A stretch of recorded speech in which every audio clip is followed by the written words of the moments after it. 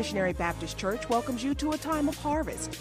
It is our hope and prayer that the Spirit of the Lord reaches you through today's message and strengthens your walk with Christ so that you may pass along the word and strengthen others' walk with Christ.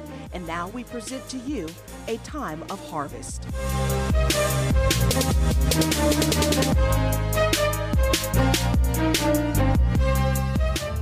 I refuse to measure my self-worth by the false standards of a corrupt world. I know who I am. I don't know if you noticed, but the devil's not playing around. Church, it's time that we stand up, 'cause I'm tired of being pushed around. I don't know if you noticed, but the devil's not playing around. Church, it's time that we stand up, 'cause I'm tired of being pushed around. Taking back my authority. I'm choosing to be all that God has called me to be. I'm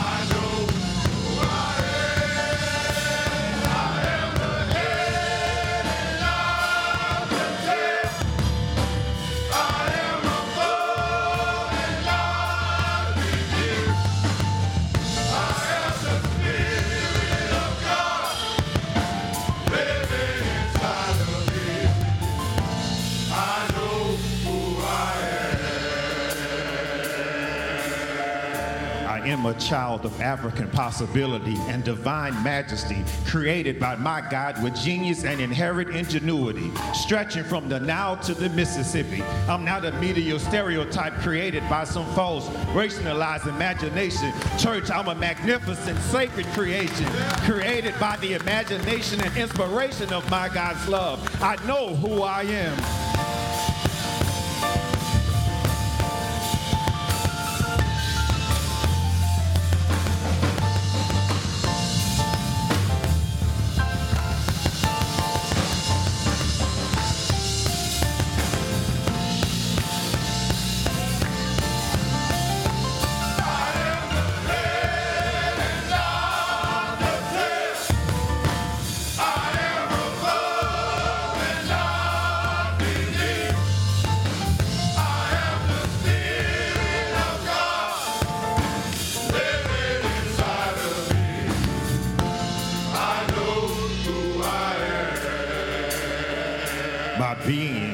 My very being, my biological construction, my genetic structure is designed with purpose. I'm created to serve. I'm created to lead. I'm created to love. I'm created to inspire. I'm created to design. I'm created to develop.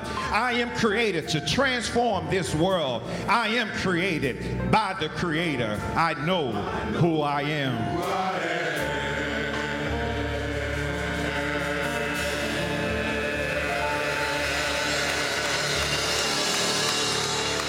Good morning. Welcome to a time of harvest with the Shiloh Missionary Baptist Church. I'm Fred Jeff Smith, pastor of Shiloh, and I'm very happy that you chose to spend part of your Sunday with us. As we prepare to receive the Word of God, we're going to be looking at a very familiar passage of Scripture found in the 103rd Psalm. From the King James Version, it reads, "Bless the Lord, O my soul, and all that is within me. Bless His holy name." We're going to be talking about lifestyle.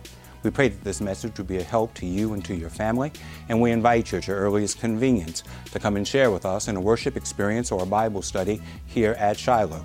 We're here every Sunday at 8 and 11 for worship. Church school is at 9:45. We're here on Wednesdays at noon and 6:30 for the study of God's Word.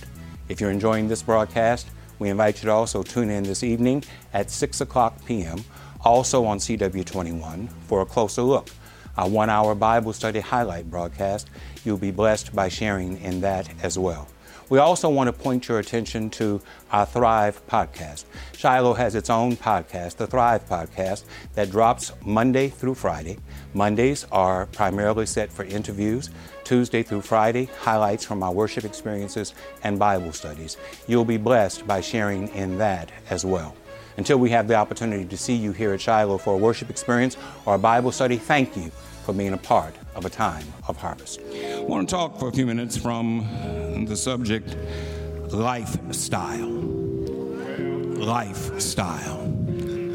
The terms praise God or bless God are frequently used by followers of Christ. And it's a good practice because it puts God at the forefront of our activities. It lets people know that God has a prominent place in our lives. And when God has a prominent place in our lives, it ought to be reflected in all that we do. It's disappointing when we go around praising God with our lips and hiding God with our lifestyle. If we praise God with our words, then we ought to also praise God with our deeds. It doesn't do any good to go around saying, bless God with our mouths, and you're the meanest person in the room. It's inconsistent to go around saying, praise God, and every time there's a problem in the church, you're right in the middle of it. What we say with our mouths, if we are sincere, ought to reflect what we feel on the inside. Praising God ought to grow out of an attitude, and that attitude ought to be reflected in our lifestyle. Lifestyle is an outward expression of what exists within. Attitude is private, while lifestyle is public. Attitude is invisible, while lifestyle is observable. Attitude is internal, while lifestyle is external. Attitude is what we feel, while lifestyle is our expression of what we feel. Jesus spoke about lifestyle when he said, "You are the light of the world." But that light should not be hidden under a bushel. Instead, let your light so shine before people that they will see your good work and give glory to our Father in heaven. That's living in such a way on the outside that people can see what's happening on the inside. That's a reminder that praising God ought to be reflected in our daily lifestyle. And again, I say it's unfortunate that a lot of what people see is not favorable for a Christian. People see a lot of pretentiousness in our lifestyle. Many live in such a way as to pretend that we're something that we are not. We try to give the impression that we have what we don't have, and we represent what we don't represent. Somebody in here this morning has $2,000 worth of clothes on their back, but don't have $500 in your bank account. It's bad to get caught up in a pretentious lifestyle. It'll do things to your personality. When you're putting up a front on the outside, it'll keep you disturbed on the inside. It's bad to live a pretentious lifestyle. Then some folks show arrogance in their lifestyle. And arrogance never becomes a Christian. Those who think too much of themselves never think right about God. Arrogant folk are in love with themselves. Their thinking is solely in terms of I and my. I'm a self-made person. I have this. I can do that. I own this. My home, my car, my clothes, my man, my woman. We need to be on guard against an arrogant lifestyle. Can I remind you that whatever you have, God gave it to you. And he gave it to you out of what belongs to him. The earth is the Lord's, the fullness thereof, the world and they that dwell therein. It just doesn't make any sense to live an arrogant lifestyle. But when we turn our attention to this 103rd Psalm, we see that the only appropriate lifestyle for the Christian is one that blesses and praises God. Yes, sir. Psalm 103 is a psalm of David. It deals with the fullness and mercy of God in many ways. It not only expresses praise for God in words, but it gives us a picture of one who praises God in their lifestyle. Listen to the words, "Oh, my soul, bless God. From head to toe, I'll bless his holy name." The soul is the center of our being. So when the psalmist says from head to toe, he urges us to praise God with the entirety of ourselves. All of my resources, all of my intelligence, all of my emotion, all of my influence, all of my actions, all of my words, all of my behavior, all of my habits, all of the places that I go, all of the things that I do, all of my relationships, all of my business interactions, all of my social life, all of my recreational life, all that is within me, bless his holy name. David wrote this psalm at a time when he was considering the divine benefits that were so much a part of his life. And his words show that he knows where his blessings have come from.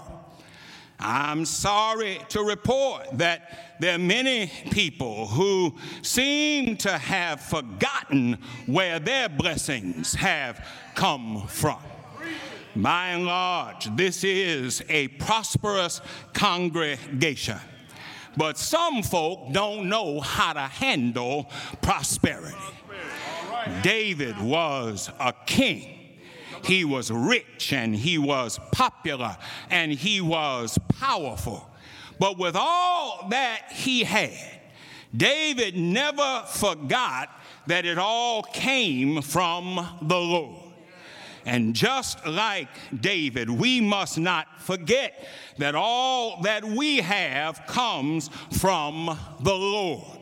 And when we know from where our blessings have come, it ought to affect our lifestyle. When we look at this psalm, it's very positive in its tone. David doesn't complain about what he doesn't have, but he fills his mouth with blessing to God for what God has done for him. And it's an object lesson for us. It has a positive impact on our lifestyle when we thank God for what we have, instead of worrying and complaining about what we don't have. Please understand today, I'm not being naive. I've got problems just like everybody else. But I refuse to let my problems control my lifestyle. I've had my share of grief, just like you have. But I refuse to let my grief control my lifestyle. I've got some enemies, just like everybody else. But I refuse to let my enemies control my lifestyle. You see, I know somebody who can handle all my problems. I know somebody who can soothe my sorrows and heal my wounds. I know somebody who can prepare a table for me right in the presence of my enemies. David had problems. He had his share of heartaches. But I hear him say, oh, my soul, bless God. From head to toe, I'll bless his holy name. I don't know about you, but I want to be like David.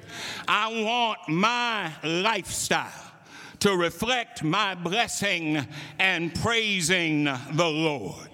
First, my lifestyle ought to praise God for Jesus. In a world like this, in the midst of trial and tribulation, I want my lifestyle to let the world know that I praise God for Jesus. In a world of sickness, I praise God for someone who can heal my body and my mind. In a world of poverty, I praise God for someone who keeps food on my table and a roof over my head. In a world of war and rumor of war, I praise God for someone who can bring peace out of confusion. In a world of death, I praise God for someone who took the sting out of death and took victory from the grave. I want my lifestyle to let people know that Jesus is all the world to me. My life, my joy, my all. He is my strength from day to day. Without him, I would fall.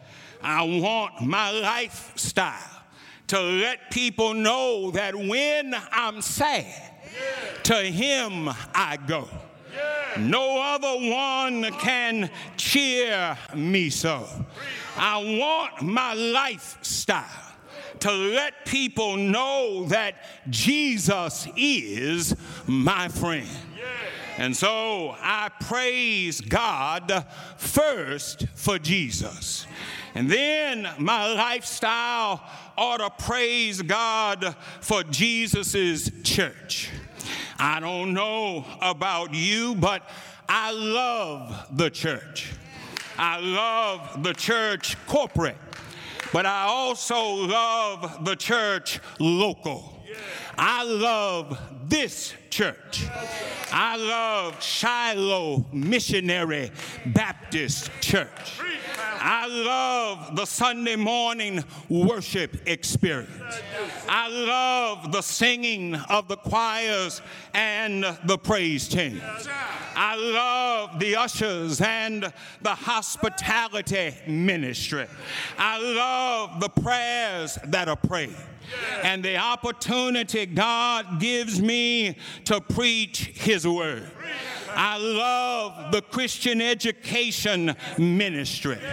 I love Sunday school. And I love Bible study. But more than that, I love that this church feeds the hungry and clothes the naked and helps people meet their daily obligations.